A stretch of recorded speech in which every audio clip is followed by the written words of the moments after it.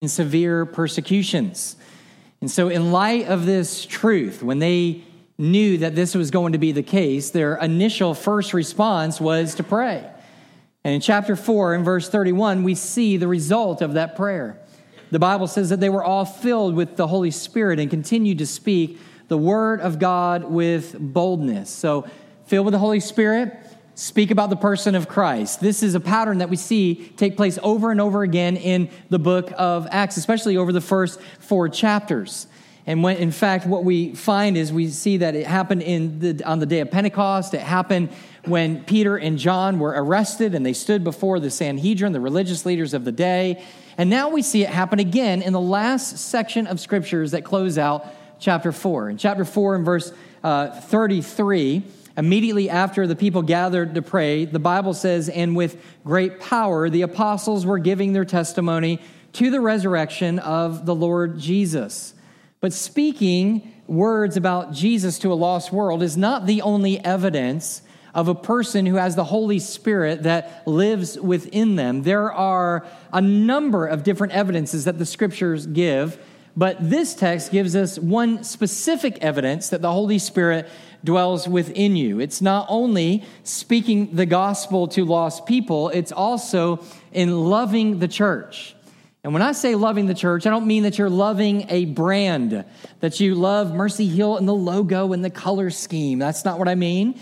I don't mean that you love a building. I don't mean that you love a particular church and what they kind of do for you, what programs they provide. It's kind of like a consumeristic type mentality. It's not what I mean. When I talk about those who are spirit-filled love the church, I mean that they love the people in the church. They love God's people.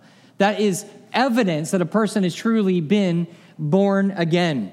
You know, maybe there has been times that you've heard people say things to the effect of, you know what, I believe in Jesus, I just don't really believe in the church. Or I love Jesus, but I have no love for the church at all. And for you, if you're a true believer, you know when somebody says that just, there's something off with that. You know that with that statement, there's something just not right. And especially when we consider the words of Jesus, when Jesus himself said that love for one another, that is love of the church, would be one of the primary definitive marks whereby a lost world would know that we are actually followers of Jesus Christ. They will know that we are Christians by our love one for another. That's loving of the church. So you can't have one with the other. Both of them go hand in hand. So sure of this truth was the Apostle John that in 1 John chapter 4 and verse 20, he said, if anyone says, I love God and hates his brother, he is a liar. He says, there's no way for you to be able to say you love Jesus and not love God's people. It just is impossible. And so what we know that loving God in loving the church is evidence that, again, the Holy Spirit dwells within us. The question is, how do we know whether we love one another? How do we show that love? How is the love that we're supposed to have for each other? How is it evidenced in what we do and how we carry ourselves within the 4 walls of this church and even beyond? Well, that's what we want to look at this morning. 2 things this morning before we take of the Lord's Supper. Number 1, our love for one another is evident in our generous attitude. Our love for one another is evident in our generous attitude. Look at the attitude in verse 32. The Bible there says, now the full number of those who believed were of one heart and soul, and no one said that any of the things that belonged to him was his own, but they had everything in common.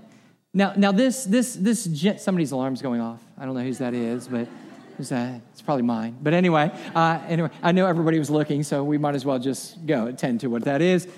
There's somebody else's. Just making sure. I think that's just somebody's phone. No big deal.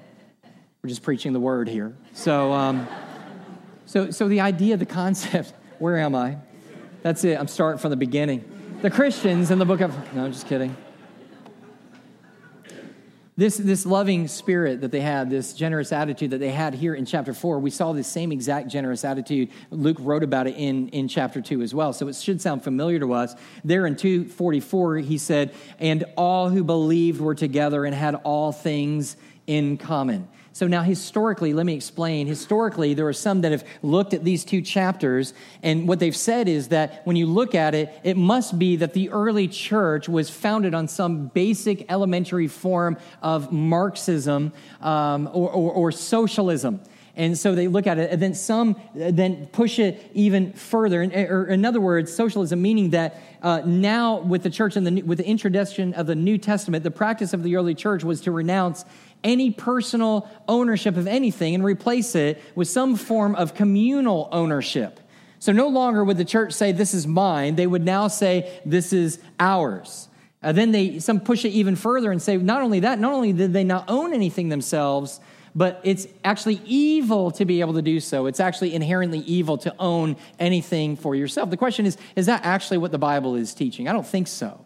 Let me tackle both of those for a minute. Was this some level or form of socialism? The context would suggest not. In chapter 5, which we'll look back at in a week or two, what we'll look at there is that there was a man and a woman by the name of Ananias and Sapphira, and they had a piece of land. Here in this text, there was a man by the name of Barnabas, had a piece of land, sold it, gave all the proceeds to the disciples, apostles, to be able to disperse to those who were needy in the church. And so these people are going to do the same exact thing. The difference is they withhold some of the money for themselves. They withhold some of it. Now, that's not the problem.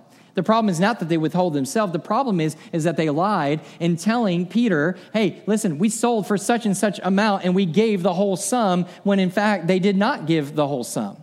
And Peter, being led by the Holy Spirit, realizes that this is a lie.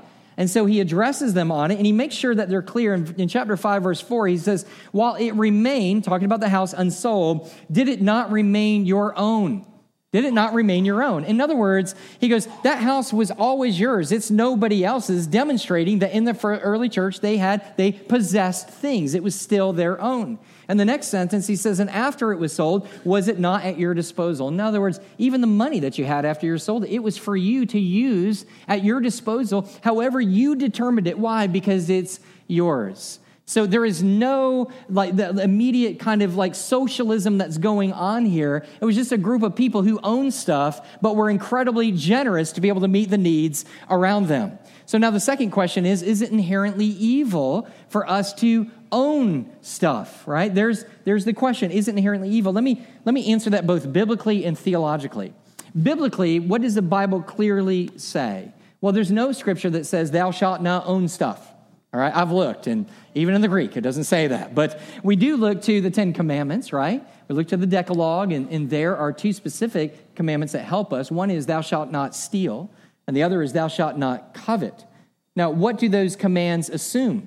They assume that somebody owns something, because you can't steal something that somebody doesn't own. You can't covet something that your neighbor has that's not his own. So the assumption of those commands is that people are going to own something. So it can't be inherently evil, but let's take one more step. It's not only that it's not inherently evil, it's not even inherently neutral to own stuff. It's actually inherently good.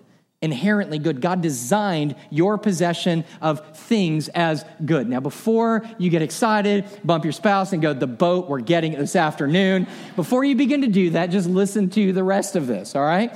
And so how do we know this? Well, Genesis 1:26, let me just read the scriptures there. God is talking about how he's going to make man in his image, and that he was going to have them to be dominion over all the earth. And he says to men, he creates them, and he says he made them, male and female, he created them, and God blessed them. And he said to them, be fruitful and multiply and fill the earth, subdue it, and have dominion over the fish of the sea and over the birds of the heavens and over every living thing that moves on the earth. Wayne Grudem, Systematic Theology, you might have that book. Some of you probably do. In his Systematic Theology, and in a great book called Business for the Glory of God, he contends that the idea of having dominion of the earth must include us owning some portion of the earth, that somehow we take possession of those things. Here's what he writes. He says, the ownership of possessions is a fundamental way that we imitate God's sovereignty over the universe by our exercising sovereignty over a tiny portion of the universe with the things that we own. And if you completely blanked out there, let me go ahead and explain. What he's some of you are like, All right, that gave it away that you didn't know what he just said. So what he's saying is this. He's saying, hey, listen, when God is sovereign over the whole earth, would you agree? He made it, which means he's boss. That's what sovereign means. He's boss. He can do whatever he wants with it. But he works it and he tends it and he pays attention to it in a particular way that is consistent with who he is, his character. And so what he does is he's created you and I in the image of God. Would you agree? Say yes. In the image of God, which means that when we glorify God is when we're acting like God. When we're doing things like God that demonstrate what he's all about. So here's what what he does, as he's sovereign over all and he works the whole earth for his glory, he says, I'm going to give you a little piece of this earth for you to possess, for you to take dominion over it, work it, overlook it in a way that will demonstrate who I am and mimic who I ultimately am for my glory. Do you see that?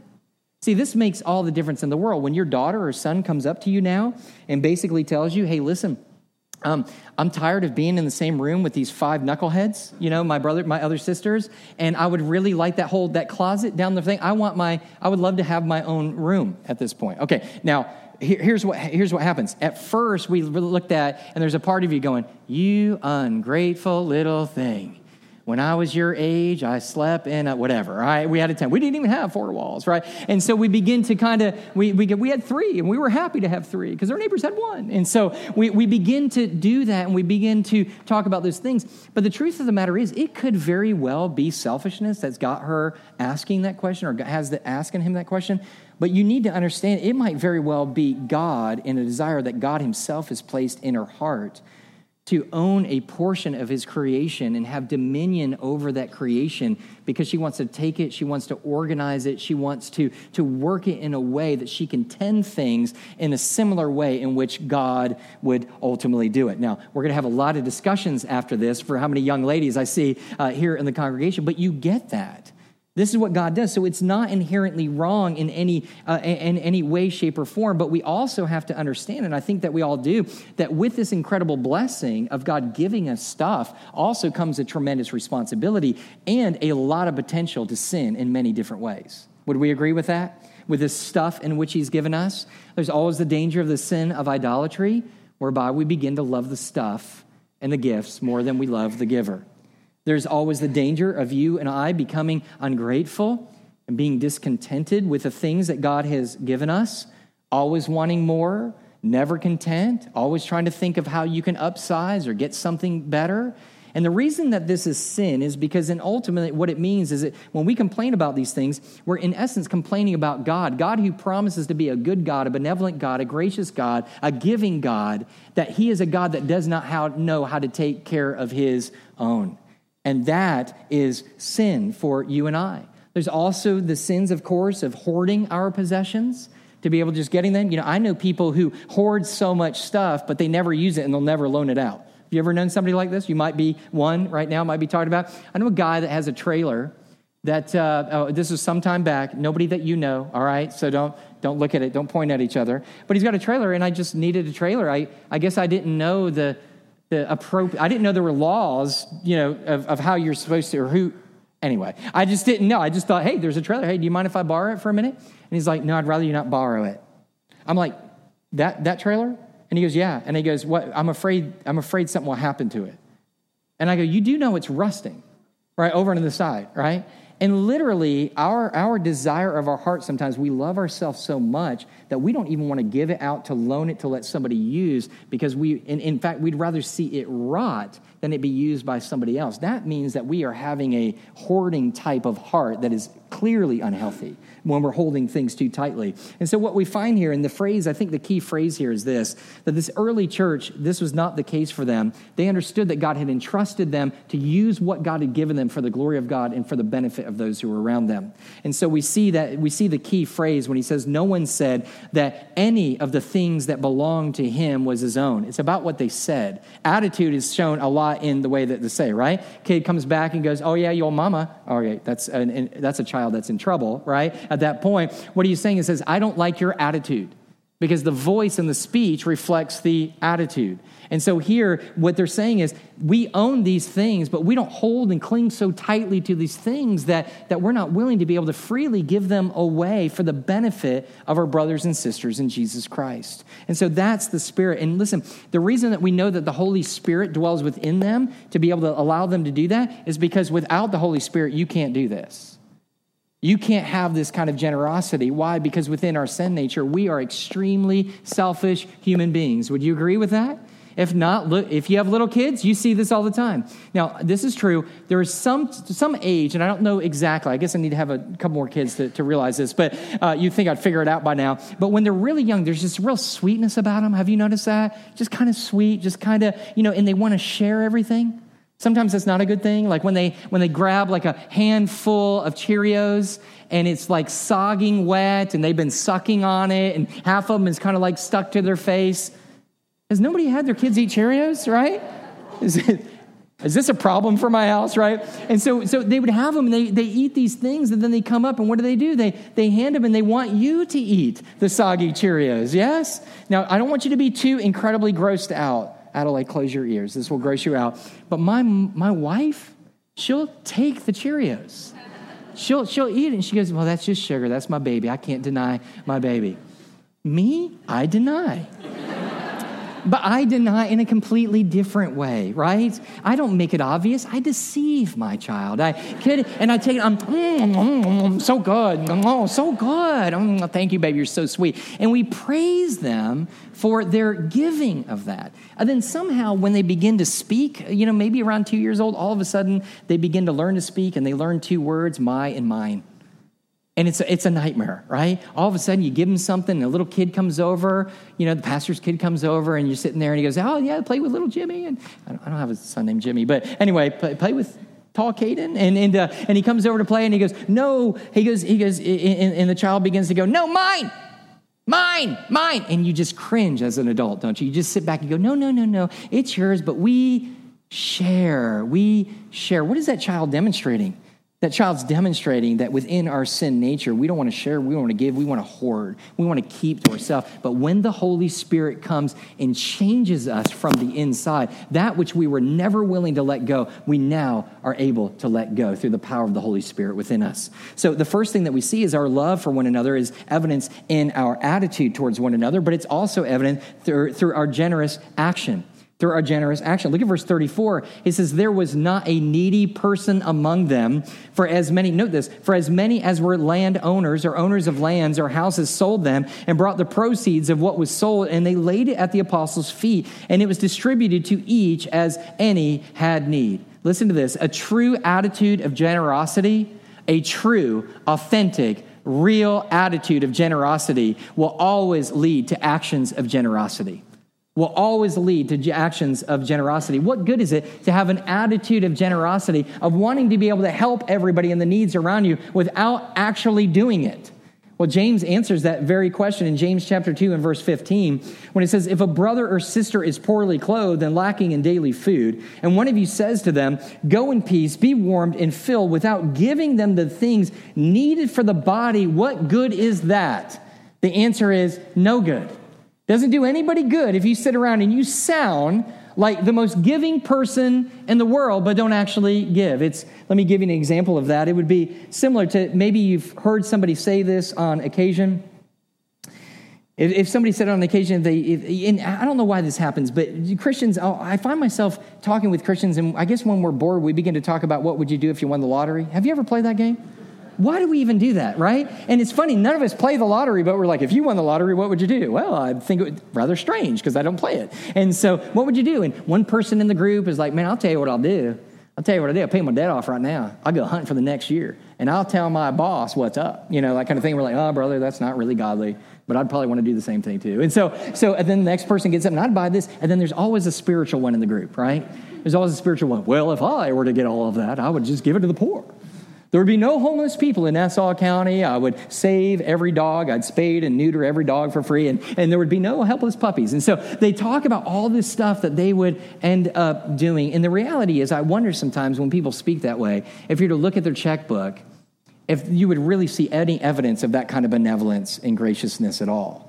See, it's really easy to be able to get up and sound really gracious, to be able to talk about how much you would give from a pot of money that you don't even own. In fact, what I would say is this, is that being generous is not being willing to give money that you don't have. Generosity is giving from what you do have. Another way to say it is you are far more generous by giving from what little you do have than by being willing to give gobs of money that you do not possess. That's where the true thing is. So the idea is that this group of Christian, they had generous attitudes towards others, willing to be able to give, but they actually did it sacrificially in order to be able to meet the needs that were ultimately around them.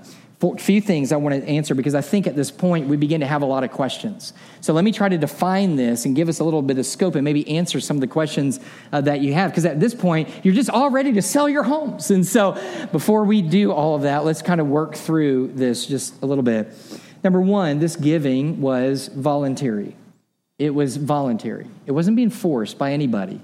They didn't go back in the church and go, hey, man, you're going to have to give this. You're going to have to give this. None of it. It was all voluntary. It wasn't forced, which means that neither was it coerced through threat or promise. Now, let me explain what that means.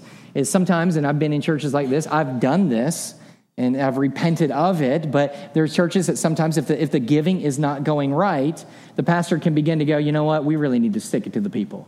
We're going to Malachi chapter 3, baby. Will a man rob God? Yeah, you've robbed me. Some of y'all in big trouble, right? And you begin to preach that. Now, listen, that is in the Word of God, and we need to preach that. And it is a sobering reminder that everything is God, and we need to be obedient, and there's consequence for sin. We get all that. But these people were not motivated by that type of fear of God. They weren't motivated because they thought, hey, man, if you don't give, your leg's going to fall off. You know, people give around testimonies. Man, I just stopped giving, and all of a sudden, man, my head literally fell off. They had to sew it back on, right? And so everybody's like, I don't want my head to fall off here. We begin to give. So it's not coerced through some kind of threat, but it's also through not some kind of promise. And I think that this is what we see in the church more than ever. Is people promising stuff that really the Bible itself doesn't really promise when you really appropriate look at the text of Scripture. So people will get up and they'll just say, hey, bro, you got to step on faith. You just got to give that money. You give that money, bro, it's going to be coming back in heaps and groves. You're going to have to build. You're going to have to get a bigger bank account. I don't know if that's actually possible, but you're going to have to get a bigger bank account because it's coming back, bro. It's coming back. Does God often is he gracious with us all? Yes. There are many times that we've given and we've seen God work in supernatural ways and be able to do that. Absolutely. All of us have seen that. Amen? We've seen that. But on the other side, there's times that you give your tithe, and the immediate time that you walk away, you find out that your whole house fell apart, right? There's no promise there. I remember hearing a friend one time talking about giving, and he was just talking about the idea that when he wasn't a pastor, he heard a preacher tell him, he said, man, if you give, God will give back, pressed down, shaken together, and running over. And he was so fired up about that. Again, at Scripture, we just have to make sure it's in the right context. And so what happens is he goes, and I just step out in faith. The very next day on the way to work, he goes, I totaled my car. And I was looking at my car, and it was all crumpled up and everything. And he goes, and I remember that the radiator just kept spewing stuff out. And I kept thinking of that Scripture, pressed down, shaken together, and running over. That's my car. That's what I got after giving. And sometimes that's it. So the idea is that if it's going to be a giving church, it's not going to be because of a threat. That God doesn't love you because you're not giving. He loves you. That's why he's blessed you so much. The giving is just an overflow of what he's already done. And it's not for us to be able to give in order for us to be able to make sure that we're going to get something, all for God to be able to provide for our idolatrous, materialistic hearts. We simply give because we have been given to. That's a part of it. It's voluntary. We want to be able to do it. Number two, it's occasional. In 1 Corinthians chapter 16, verse 2, Paul commanded, he said, on the first day of every week, each of you is to put something aside and store it up as he may prosper, so that there will be no collecting when I come. So in the early part of the church, already the church was practicing this tithes and offerings and giving on a regular basis, on kind of a weekly basis, monthly basis. He was talking about a week, but it was consistent. And the whole purpose, as Paul points out, is so that there would be enough for the ministry to be done and the people within the church who are in need to be able to be cared of. Because you make sure that you give faithfully, and when I come, I'm not going to have to take up a special offering, is what he says. But that's not what's happening here in Acts chapter 4. In Acts chapter 4, this is not something that is happening all the time. This is something occasionally happening. This is something where the needs are so big that the regular giving of the people is not ultimately going to be able to satisfy that need. So what they do is they make an extra effort of sacrifice, and they give sacrificially to be able to make and to be able to meet the needs within that church. So this is not every day. This is something that we do occasionally as the need arises. Third, this is discerning, verse 35. And it says, and it laid it at the apostles' feet, and it was distributed to each as had need, as each had need. Now, what are they doing there? Why lay it at the apostles' feet? Well, let me say this. If God's leading you to be able to help somebody, I want to encourage you not to bring it to the pastors and the elders' feet, okay? What that means is just bringing to. If you're sitting there going, I see somebody in need, guess what? Go meet the need. You're being led by the Holy Spirit, go meet the need, man. If you see somebody in your small group and you're like, man, God's really leading me to be able to help this folks, you go and do it. I don't need to know about it. Nobody else needs to know about it. You just go and do that. That's God honoring. So why bring it to the apostles' feet? Part of that is because of discernment. That sometimes people's desire to give outweighs their knowledge of the need in the church. I have some of you who have done that to me. Come up around Christmas. People come and go, hey man, I don't know who to give to, but I just want to give some money. Do you know somebody in need? And there's always yeah, I know somebody in need. Why? Because we're pastors and shepherds and we meet with you and we talk with you. And when there's needs, we know that those ultimate needs arise. So the idea is discernment. And you've got to have a lot of discernment in that, right? There's a lot of discernment of knowing like what needs are the most pressing needs. Are you with me? Which needs are actually needs and which needs are actually wants? What is it that's being requested that may not even be a genuine need? Somebody might be wanting to take advantage of you at the church. Or how about somebody who is ultimately giving and then becoming dependent upon the church, and they're just kind of, if you will, mooching off of those things? How do you do? You need a great deal of discernment. But let me say this. I see some of you nodding your heads, which means that you're with me. This is awesome. But you can be very careful to the other side of this thing.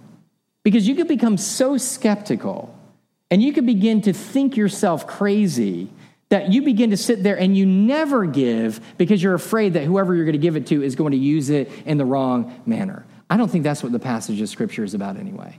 I don't think it's for you and I to be less generous in our giving. I think it's for us to be more generous in our giving, yet at the same time discerning of where that money and those finances are going. You with me? So there is a discernment. Next, it was purposeful. It was purposeful.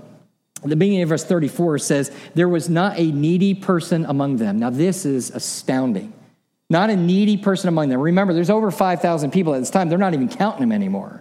And remember that in the church during that day, that only about 7% of those in Rome would have been wealthy. Everybody would have been impoverished. Those are the landowners. Those are the ones that own land, own properties. And so what's amazing is that none of the needy persons were nobody was in need. That means that nobody who needed food everybody had food. Everybody had a place to stay. Everybody had clothing. That is astounding, that kind of generosity that was going on. Now, the question that we often have is, who are these people? Are they people within the church? What about the people outside of the church? What is the responsibility for you and I? Where's the primary responsibility? Well, Paul tells us in Galatians chapter 6, verse 10, he teaches us and leads us in that. He says, so then, as we have opportunity,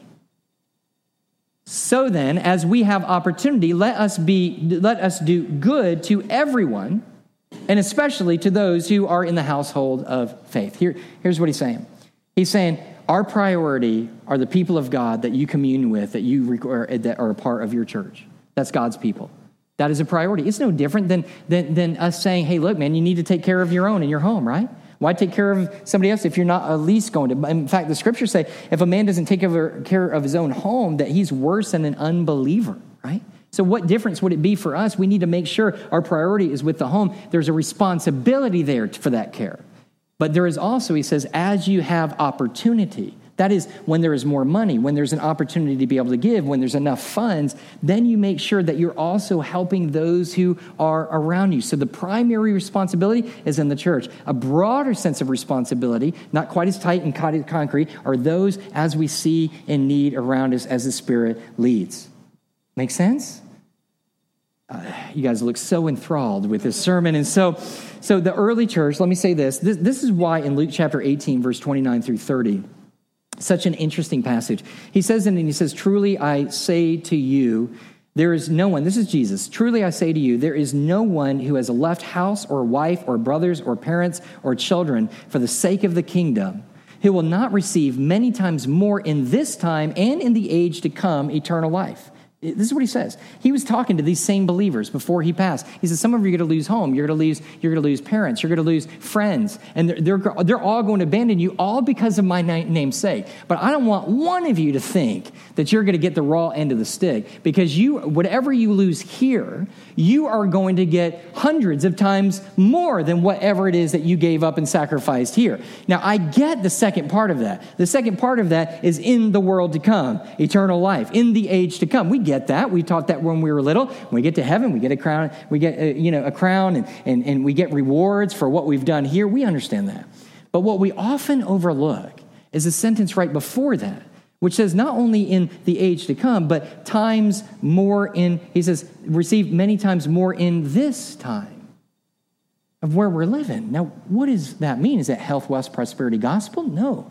What that means is when the church is doing what the church has been called to do, to care for each other and to look after each other and to love each other, when that person loses a parents who write them off because now they're goofy because they follow this man Jesus and they've loved their awful love of mine, they may lose one set of parents, but they gain hundreds of sets of parents. They may lose their home, but now there are hundreds of homes that believers are willing to be able to open and to be able to take people in. They may lose their money, and they may not have ways to be able to do certain things because of their following and their obedience of Jesus Christ, but yet in the home, they gain a whole lot more and a greater support system. And so this is a beautiful picture. So let me just say this. So what was the purpose of all of this? What is the purpose of God giving us more than what you and I need? The purpose of it is seen right here, so that those who don't have enough will have what they need. God has given you and I more than what we need to be able to help those who do not have enough. That's what's happening within the passage of Scripture. So finally, we're going to see this last thing, and it's motivated. We're going to see that it was motivated. Nick, you can come at this time. Very quickly, in the most important phrase in the entire thing. Look at verse 33. Here's where we get to the nuts and bolts of why they did what they did. Look at verse 33. Do I have verse 33 written on my forehead? I don't know. Is it back here? I don't know where it is. All right. I know I'm good looking, my wife says. But look into the word real quick. I want you to see this. Verse 33. Notice real quick. He says there, and great, the last part of it, and great grace was upon them all. You want to know why they were able to give so freely? Because they so freely received. That's why they were able to give. I want to let you know that this gracious giving amongst God's people is not optional for believers. It is a must for believers. It identifies that we're in the faith of Jesus Christ. And how do we know that? Well, if you look at Luke chapter 18, in Luke chapter 18, we see the story of the rich young ruler. Do you remember this? Rich young ruler comes up to Jesus. He says, how may I have eternal life? Jesus says, hey, you know the law. You need to do the law. And he says, all these things I have done since I was a little boy. Jesus, knowing that he has done these things, but there is a whole part of idolatry within this guy's heart of materialism, tells him, you're right, but one thing you must do, sell everything you have and follow after me. Sell everything you have. Now, was Jesus saying, if you sell everything you have, you're going to earn your way to salvation? No. He was saying is, hey, I want to you don't see your need for salvation. You don't see your need for me, but your need for me is that you love this stuff more than you ultimately love God, and that's going to ultimately be your downfall. And so the man could not let go. The Bible says that he went away and he was down and he was depressed because he didn't like what he ultimately heard. He wasn't willing to give those things up. The very next chapter, in Luke chapter 19, is the story of Zacchaeus. And Luke does this brilliantly because in the next story is another rich man who has made his whole living by ripping people off and lying to them. He was hated because he was taking everybody's stuff. He comes face to face with the Savior and everything radically changes. As soon as he comes face to face with this stranger, he comes up, and the man who was robbing the poor says, I will give half of everything I have to the poor. Not because he was made to. It was voluntary. Why? Because when you come to the full knowledge of the gospel, when you come to the full knowledge of what you have now that you are in Jesus Christ, that through God and giving of his very son, that you are now being made right with God, that your sins have been satisfied, that they've been separated from you as far as the east is from the west, that there is therefore no condemnation on you, that you've been adopted as children of God, sons and daughters of God, that you now have this new family, that you have not only eternal life, but a life more abundantly. When we look that we are sons and heirs of God, co-heirs with Jesus to God, when you have everything, it's not hard to let go of something. And that's what we see. That's the reality of the gospel of Jesus Christ. Let's pray together. We love you and we thank you, Lord Jesus, for today. And Lord, right before we take the Lord's Supper, we want to make sure that our hearts are right before you. We want to make sure that our sins are confessed up to date. You give us that warning in the word. But God, right now, in looking back, can we even pray amongst the body here this morning? Can we just begin to pray that we would have this attitude, that we would take this action to care for one another in the house of God? Would you give that to us? Would we repent of it? Would we repent where we need to repent, trust where we need to trust? God, we thank you. Lord, I thank you for being a part of such a gracious, giving church, loving church.